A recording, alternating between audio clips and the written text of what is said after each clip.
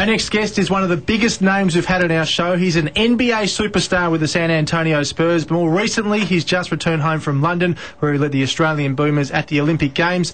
I speak of the great Patrick Mills, and he's been good enough to join us on the Waterboys this morning. Good morning, Paddy. Good morning, guys. How you doing? Going well, mate. Thanks so much for calling in. Really appreciate it to have someone like you on our show. And we must start with the Olympics because you didn't get a medal over there, but everything went pretty well for you personally. Yeah, mate, it was a great experience. I mean, the Olympic Games is the biggest stage for basketball, and to have the opportunity to go over represent Australia and, you know, everyone else here, it's a great pleasure. And what's it like being back home here in Australia? Because you'll be off to the NBA again very soon, but it must be nice to get back here and catch up with the family and friends. Yeah, of course, mate. It's always good to get back and catch up with the family and stuff.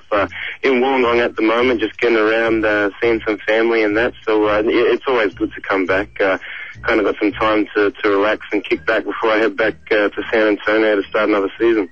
Paddy, you mentioned there that you were heading back to San Antonio, but it was an indifferent season for you last year in many ways. You had the NBA lockout and then spent some time with the Melbourne Tigers and then over to China and then back to the Spurs. And, you know, you really ran into some top form. I think 34 points and 12 assists. I think it was the highest ever recorded by an Australian player. So you'd be really looking forward, I guess, to getting some continuity at the one club back at San Antonio this year.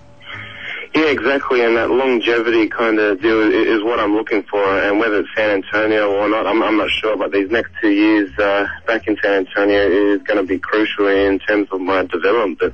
But yeah, a long way since last year with the lockout. It was kind of a bit of a whirlwind year, and saw me, go from Australia to China, then back again. But, it's been fun. I've learned a lot of things. I've experienced the tools to be an NBA player. He just needs that opportunity. And, when he entered the draft a few years ago, he didn't really get that opportunity. But, from then, as you saw him in London, I mean, what you saw is definitely him, and us as teammates have seen that for quite some time, but he really came up big time for us and for himself, and showed everyone that he's an NBA player. So, no doubt I think he'll be in the NBA here in the near future.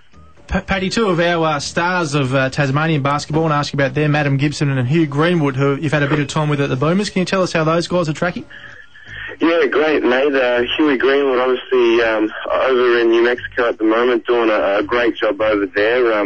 He's been good. Everyone needs to keep a close eye on him because he'll come through the Boomer squad firing, and he's been great at our camps that we've had.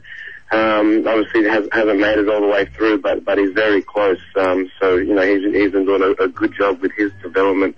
And obviously Adam Gibson, who made his first Olympics in London, he's always been around the program, so he's used to everyone and what we know and what we do. But obviously he didn't get a whole lot of playing time in London, but I can tell you he was definitely a key role to our team. The team we took over was a bunch of great guys, and Adam Gibson definitely, was a key element for our camaraderie and how well we gelled. Absolutely. Now, also, I want to ask you about your junior footy career, because we know you're a talented junior footballer, and a bit of a story with you and Scott Pendlebury, because didn't you take his place at the OAS when he chose football? There's a unique story there. It used to be a secret, but the secret's been let out now. But Scott Pendlebury was at the AIS, and it wasn't until he actually pulled out of the AIS and then went on to play footy where I got the opportunity to take his spot. So I guess we kind of thank each other, and it all worked out well. And just a final one for us, Paddy. We obviously love the NBA over here, but we're not as close to it as you are. What is it like to be an NBA player?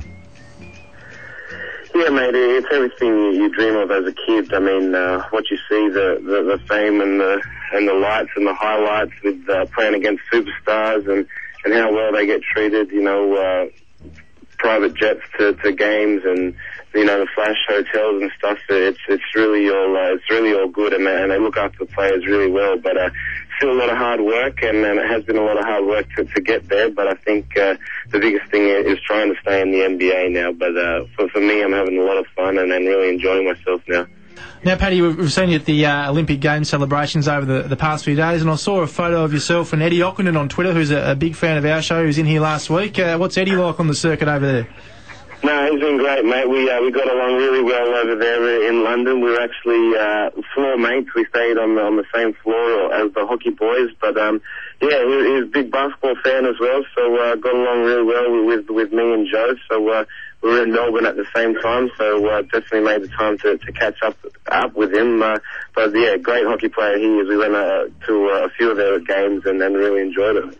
Well, mate, as I mentioned, we really appreciate someone of your calibre joining us on our little show here in Hobart. So good luck over there for San Antonio and the NBA, and thanks for joining us on the Waterboys. No worries, guys. Thanks for having me.